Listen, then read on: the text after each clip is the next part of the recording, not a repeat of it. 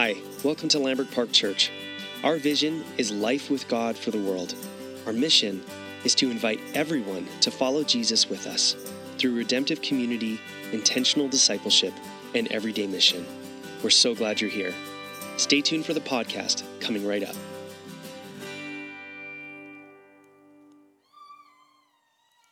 Living God, thank you for healthy babies in the room. And we cry out with Lucas and ask for your mercy right here, for your arms, for those shoes that have fallen off to be restored to us, for you to open our hearts up, our minds, our lives to your word today as we come to another psalm in our series. Would you lead us to yourself, Lord God?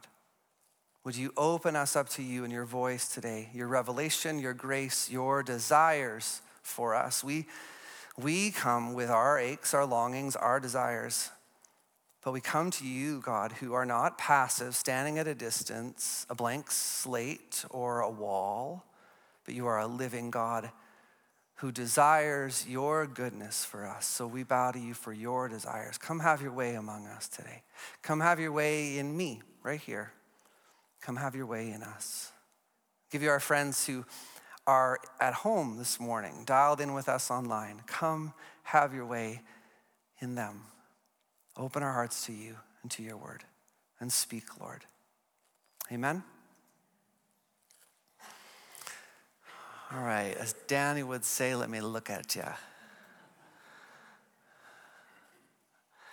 All right, if you are just joining us, we are right in the middle of a summer study called Steadfast Songs, a journey through the Psalms of Ascent, which is a collection of Psalms, Psalm 120 through Psalm 134. It's this package of Psalms. Throughout the Psalter, the book of Psalms, there are different Psalm genres scattered throughout all the Psalms. Psalms of lament, Psalms of praise, Psalms of remembrance, royal Psalms. Although honestly, like most of our prayers, even like a Psalm of lament goes on its own journey. At some point it's thanking God, at some point it's crying out. Even a Psalm of remembrance at some point often says, but where the heck are you? I need you and I remember you. That's like our prayers, right? I love the Psalms for how they break out of their genres. But in the midst of all that, there is this collection in the midst of the Psalms called the Psalms of Ascent, a collection of Psalms that ancient Israelites would meditate on and sing together 3 times a year as they would pilgrimage to Jerusalem for the holy feasts. And this morning we come to Psalm 128, a psalm that I suspect some Christians love and others do not. Simply put, if there ever was a psalm that could carry the hashtag blessed, Psalm 128 is that psalm. To the joy and frustration of many. In truth, I have wrestled so profoundly with this psalm this week, which might not have been what someone might have expected when they knew I was on the list for Psalm 128, the blessing psalm, and it has been a week of agony. Partly agonizing with this psalm and how the blessing or the hashtag blessed life that it describes often feels so far from what I see in the lives of women and men that I know that are seeking God with their whole being. Dear friends, family members of mine, in truth, Psalm 128 can be hard to read and hear at times, depending on what is going on in your life if you are a follower of Jesus. Particularly when you read this psalm on its own, disconnected from Jesus and the gospel, or even just from the rest of the Psalms of Ascent. And this is an important thing for us to remember as we come to each of these psalms, as we engage with each and every psalm in this study, including today's psalm. No one psalm tells the whole story. No one psalm names reality fully. No one psalm unpacks the whole terrain of life with God. For that, we need all the rest of Scripture and Jesus. And as we mentioned previously, each psalm in this study boldly, though quietly, highlights this to us by way of the postscript that prefaces each and every psalm in the Psalms of Ascent. Notice it with me. Our psalm today, as with every psalm in the Psalms of Ascent, begins with this preface, a song of ascents. The first time I read that, I was surprised. It was not what I expected. A song, singular, of ascents, plural. Each psalm in the series is its own ascent in a pilgrimage, a life with God that involves many ascents. An ascent of repentance, a turning toward God and saying, I cannot stay in Meshach any longer. That's where the first psalm was, Psalm 120. An ascent of remembrance. I am in the throes of so much, but God has come through so many times in the past. If the Lord had not been on our side, but he was.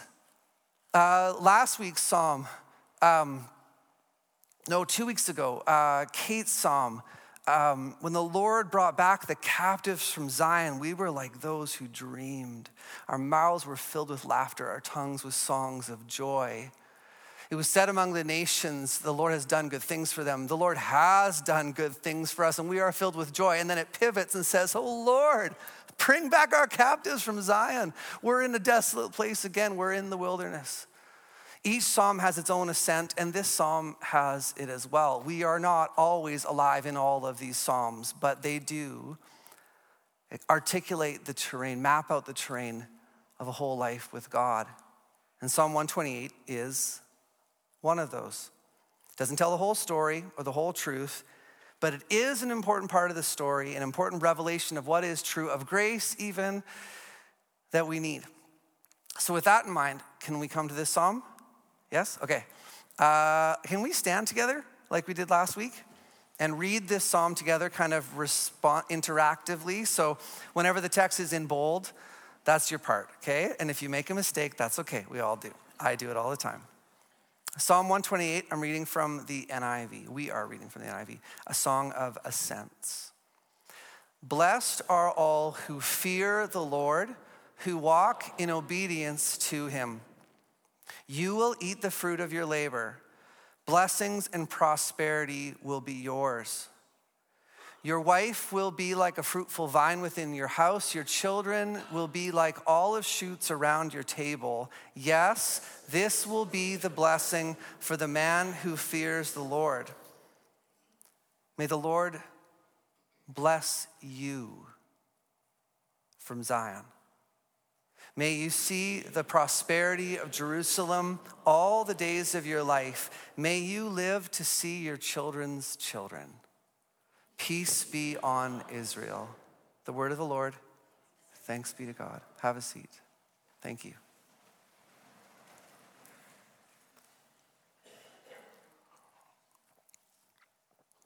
I'm curious what stirred in you as you read or heard this psalm today.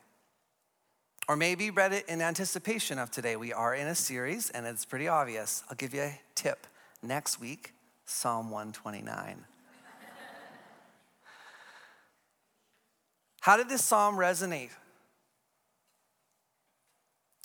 Confirm, clash with your life, your vision, your experience of life with God in the big picture and grand sweep of your life or in just this past week. I don't know about you, though I do know many of you, but I know for me, the obvious, overflowing, maybe abundant blessing described in this song in verses 2 through 6, really, and dare I say promised in this psalm. They push more buttons in me than anything else. Nudge wounds to the surface, aches for family members, neighbors, friends, brothers and sisters in the body of Christ.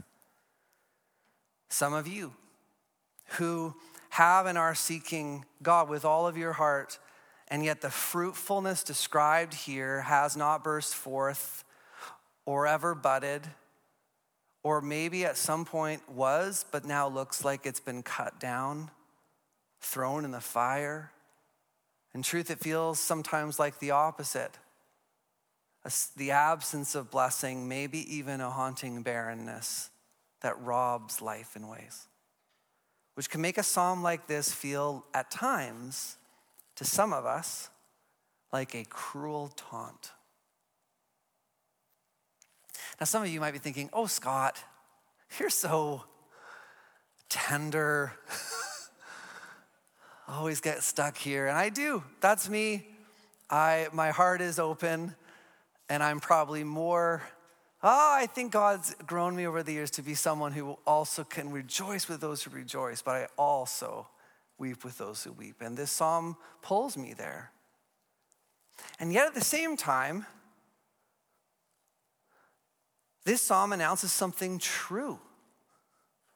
Something true that is good and beautiful and needed, that God's ways are good and that they lead to our good and the good of others. That we have been made to experience life with God at the center of our being because he is the source of life. He is the source of flourishing.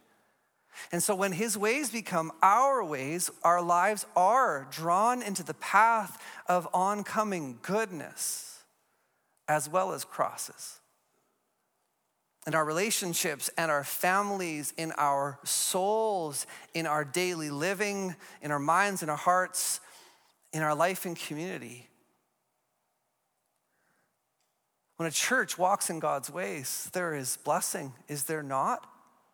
When a pastor walks in God's ways, there is blessing. When a father, when a mother, when a friend, when a neighbor, a son, a granddaughter walks in God's ways, there is goodness there. And if you're saying, yeah, but, so am I. But, think about it. I sat with yesterday talking with a friend who was referencing a mentor of theirs who is a wonderful Jesus follower, rich with wisdom, despite the fact that her father, a leader in the church, abused people. There's a tension in there. Because as much as we can say, the blessings aren't obvious, we also know the damage is real. When we dishonor God's ways, God's goodness doesn't flood. We don't see it. When we walk in God's ways, we are being put in the path of oncoming goodness for us and for others. Blessed are all who fear the Lord, who walk in obedience to him, or as many other translations have it, blessed are all who fear the Lord, who walk in his ways. Now, I'm not going to go deep into this phrase, fear of the Lord. We don't use it a lot these days, but I really appreciate how this very verse, the second statement clarifies the first. As one Old Testament scholar, Tremper Longman III, love that, Tremper Longman III explains, he says, the fear of the Lord is not an emotion that makes one run away, but it is an acknowledgement of God's central place and power. Those who fear the Lord will be humble, not proud, will listen to God's laws and advice. Those who fear the Lord will walk in obedience to him, will want to walk in his paths because they know that God is worth it. That God is God. I have a Jewish study Bible. And the commentary on this psalm says the structure of verse 1, blessed are all who fear the Lord, who walk in obedience to him. The structure of verse 1 makes it clear that fearing the Lord is not an abstract attitude, but is something that leads us to follow God's ways. According to this psalm, this is the source, this is the root of God's blessing. We tend to fixate on the fruit of the blessing, including when we read this psalm, particularly when we get into verse 2 and following. But the core invitation of Psalm 128 is not to pursue the fruit, but the root. To live and pursue a life of walking in God's ways from a heart and soul and mind bowed before God as the ultimate source of all life, the ultimate source of all, not just good things, but goodness. I don't know if any of you, I've probably never said this before. I don't know if any of you follow me on Facebook, which is funny to say because that's like, Facebook is old school. That's me. I've opted to actually, I joined Instagram for a bit and then I got out of it. Though I still have an account, so some of you friend me once in a while, but I never post. But anyways, I recently posted about a gluten-free discovery, some really good gluten-free buns at Moxie's. And I wrote in my post, instead of, oh my goodness, I wrote, oh my tov. It's the Hebrew word for goodness. Because God is the source of goodness. God is the source of goodness. The fear of the Lord is alive when we see and know God is the source of all, not just good things, but goodness. He is tov. Surely his tov and hesed, his goodness and covenant faithfulness will follow you all the days of your life. Psalm 123. But the question still remains, is this psalm, Psalm 128, is it declaring a promise? Is God, the God who inspired the psalmist in the writing of this psalm, promising that those who fear the Lord and walk in his ways will be blessed, and specifically in the ways described in verses 2 and following? You will eat the fruit of your labor. Blessings and prosperity will be yours. Your wife will be like a fruitful vine within your house. Some of you are saying, I'm not expecting to have a wife. Your children will be like olive shoots around your table. Yes, this will be the blessing for the man who fears the Lord. That last line sure sounds like promise, at least for men, right? If you're reading it. Thankfully, verse 1 explicitly declares in this kind of overarching statement that God's blessing is not just for men, but for all. Amen. Everyone who fears the Lord and walks in his ways. Which helps, I think, us understand and I hope accept that Psalm 121 is not describing a one-size-fits-all blessing. As many scholars will note, similarly to an observation we made last week in our study in Psalm 127, the blessing described here in verses 2-4 is simply one example of what God's blessing looks like, one of many examples that could be given. The problem is when we read this as a simple and straightforward promise, which it is and isn't.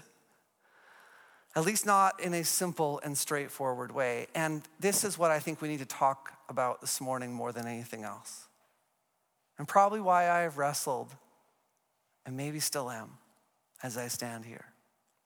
And I want to pause here and just name a bit of wisdom that Daryl Johnson, my preaching prof at Regent College over 20 years ago now, said in a preaching class. I'll never forget it. I have come back to it all the time.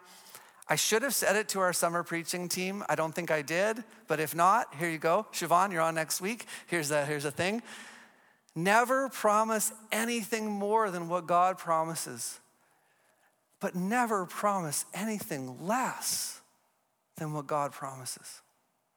That is wisdom every preacher, every Christian needs to learn. I come back to this so often as a Bible teacher, a preacher of the gospel, but also just as a Christian in my own soul and as I walk with my kids and my friends. Truth is, there are many who have walked away from the faith. There are empty chairs in this room right now, not just because it's the middle of the summer, but because some have been promised things that never came into being. Walked away from the faith because the Christian life did not live up to what was promised. But let's be honest, sometimes what was promised by Christians is not what God promises, right?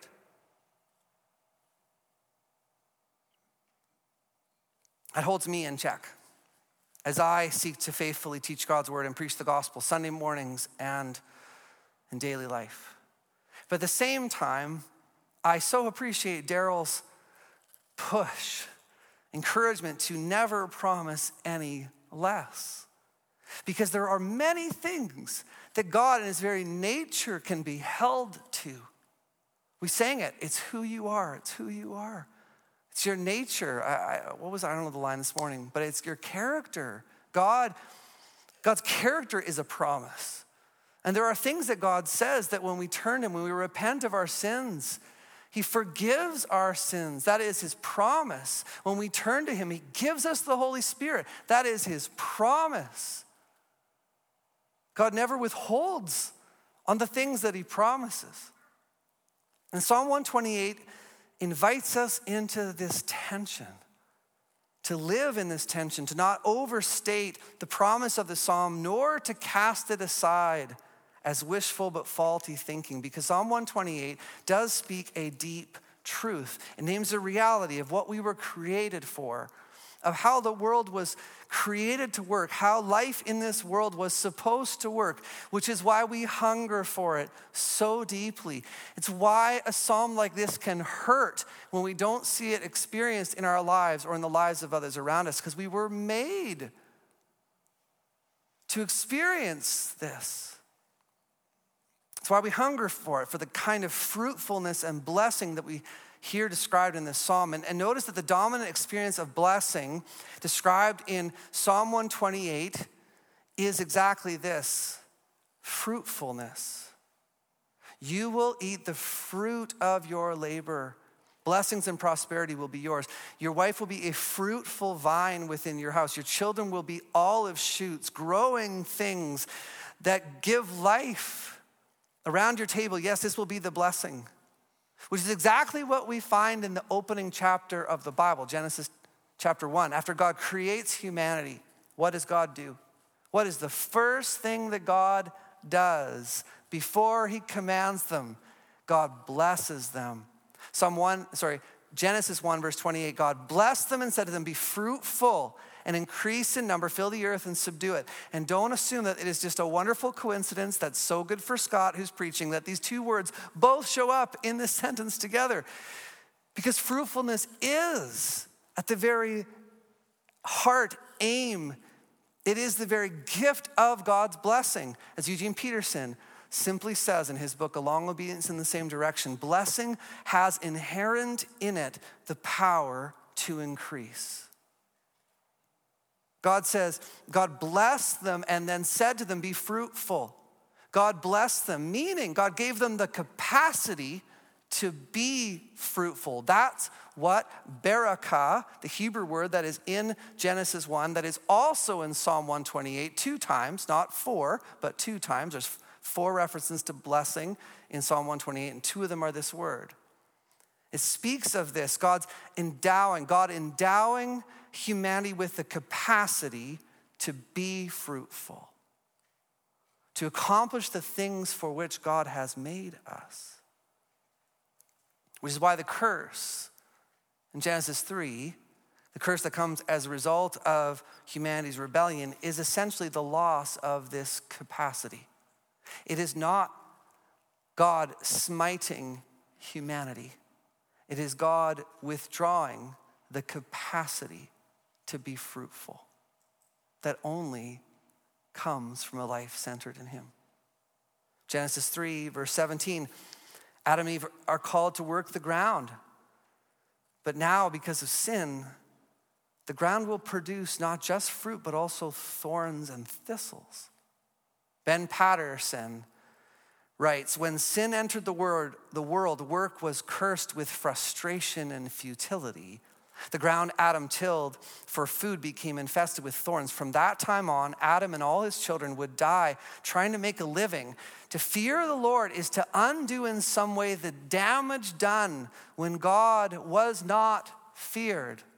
And that last line tips us toward the reality that a life that does not fear God, that something in the promise of Psalm 128 ends up frustrated by sin. The promise of Psalm 128 has been frustrated by sin. And we know that, we experience it. Every one of us, I suspect, have areas of our lives where we labor and we labor and we labor. In our work, in friendship, in our own soul, maybe in parenting or caring for an aging but flailing parent, whatever it is, we labor and we experience the frustration of this promise. The promise has not been canceled, but it has been frustrated by sin, by humanity's ancient decision and our habitual propensity to pursue the fruit apart from the root. Or as Mark Sayers and John Mark Comer in their podcast and writing over recent years say, they seek the kingdom. We seek the kingdom, but not the king. To seek life apart from the life giver. To seek the blessing, but not the blessed one. Not the God who is the blessing. Which is why we are frustrated with this psalm,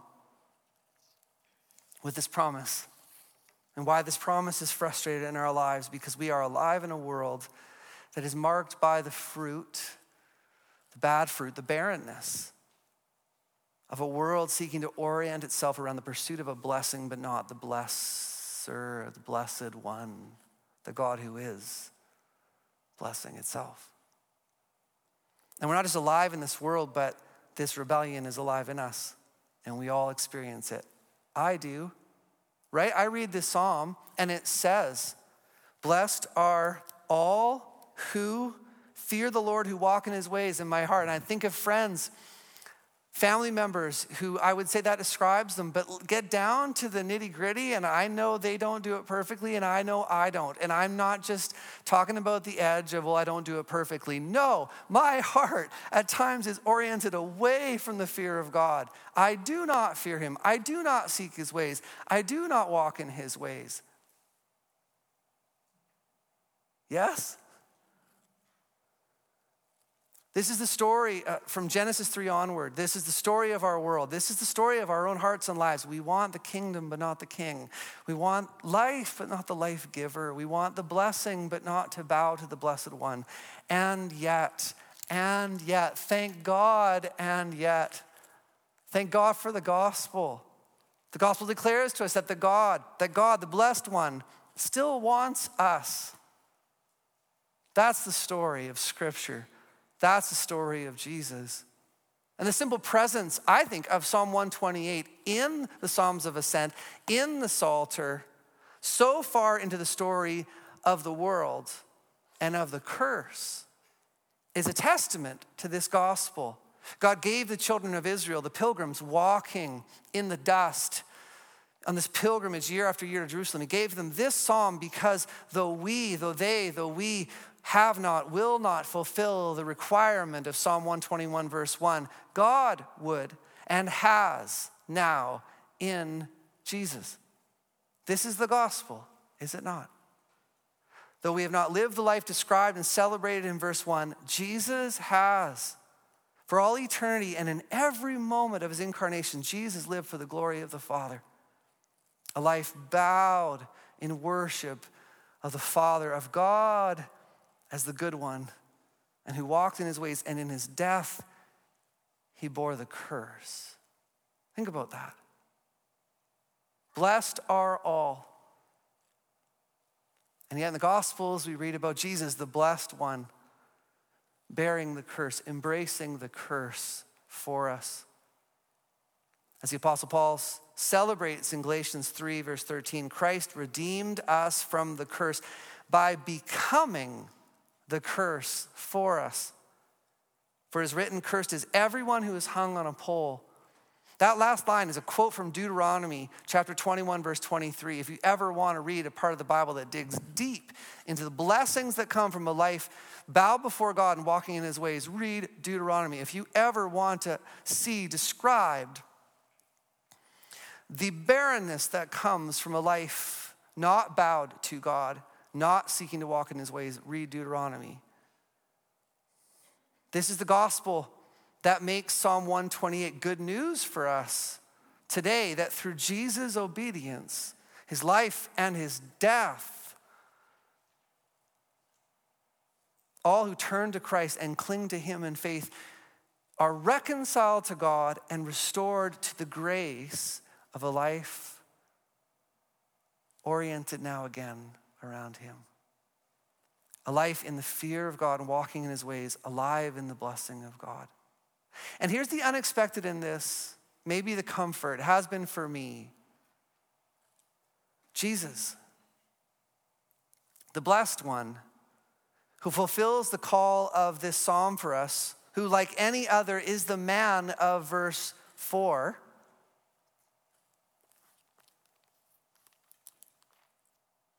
Yes, this is the blessing that for the man who fears the Lord. Jesus, unlike anyone else, is the man of verse 4 who truly and perfectly lives in the fear of God, does not live a life that many of us would describe as #blessed. Right? When you read Psalm 128, do you picture the life of Jesus? When you think of the life of Jesus, does Psalm 128 instantly come to mind? Probably not. Think about Jesus' life. He was rejected by many, including by some of his family who did not get him and his loyalty to the Father. He never owned a home or a Tesla or just a basic EV that we all long for, or a really good hybrid that's even better because you can go farther, or cattle or fields.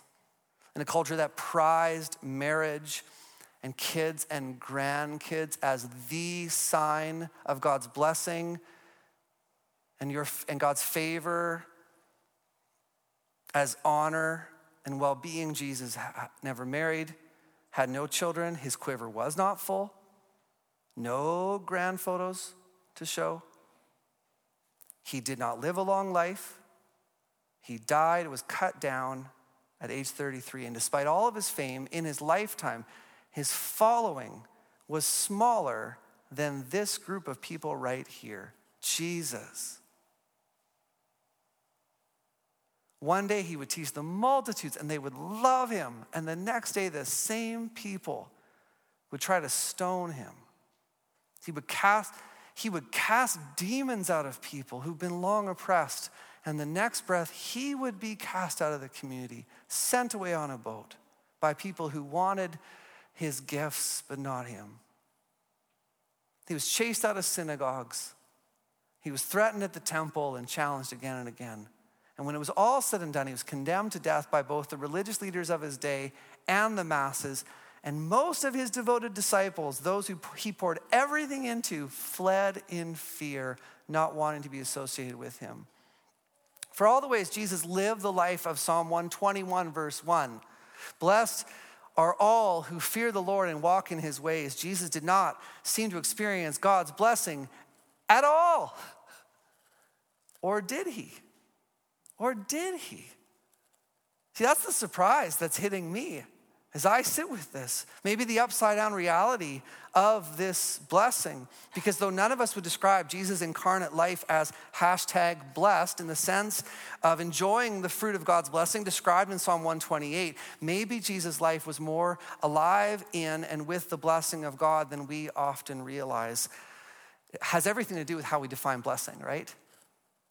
And what it means to be blessed. Because in the midst of all of the suffering and the frustration and the roadblocks and the disappointments of Jesus' life, would we not all agree that virtually everywhere Jesus went, others came alive?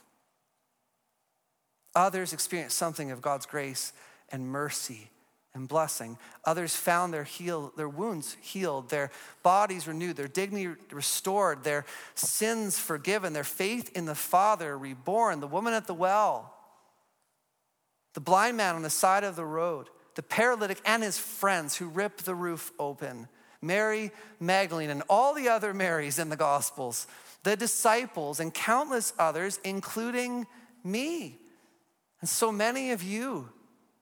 Wherever Jesus, the suffering servant, went, others were blessed. And this, my friends, my brothers and sisters, this is the truest sign and fruit of God's blessing, a blessing that overflowed in the daily, earthly, incarnate life of Jesus and still does. And I know when we think of the Bible and blessings, so many of our minds run instantly to Genesis 12 and the story of Abraham, where God says, I will bless you and I will make you a blessing to others, which is what God's blessing is all about. And yet I think we've often missed that the latter part of that is not extra. I will bless you and I will make you a blessing. I think we've often missed that the latter part of that is the substance of the blessing. This is not an added extra that we might hope for along with being blessed. No, this is what it means to be blessed by God, by the blessed one who is a blessing. To be blessed by God is to become a blessing, like Jesus, in Jesus. Which is actually something we see in Psalm 128. That the blessing means the flourishing of others. Your wife will be a fruitful vine. Your children will be like olive shoots. This will be the blessing. This is what we see in Jesus, the blessed one who in his suffering, as he honors and walks in God's ways, bears God's blessing to others wherever he goes in all he does. Not surprisingly, in Jesus' famous Sermon on the Mount, Matthew chapter 5, Jesus teaches the Beatitudes. Blessed are, right? Where he defines God's blessing in exactly this way, as becoming the means of God's mercy and grace and blessing for others. And I'll be honest, for me, this has been a real both reference point and comfort to me this week. As I sit with Psalm 128 and I kneel before God for some of you and for close friends of mine, loved ones, family members, whose heart are set on God and yet barrenness seems to be everywhere all around, or good fruit cut down. It is a comfort, a gift to know